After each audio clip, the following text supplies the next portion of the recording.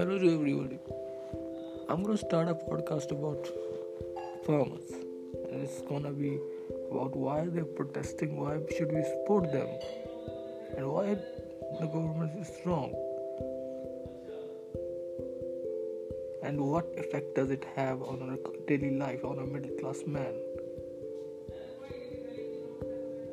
So we have to support them, and I'm gonna talk about some funny stories that I've heard in last few days about what's happening in my friend's house, in my house, because of the coronavirus. Because we are stuck in our houses, we can't go out, and I hope you will listen to it, enjoy it.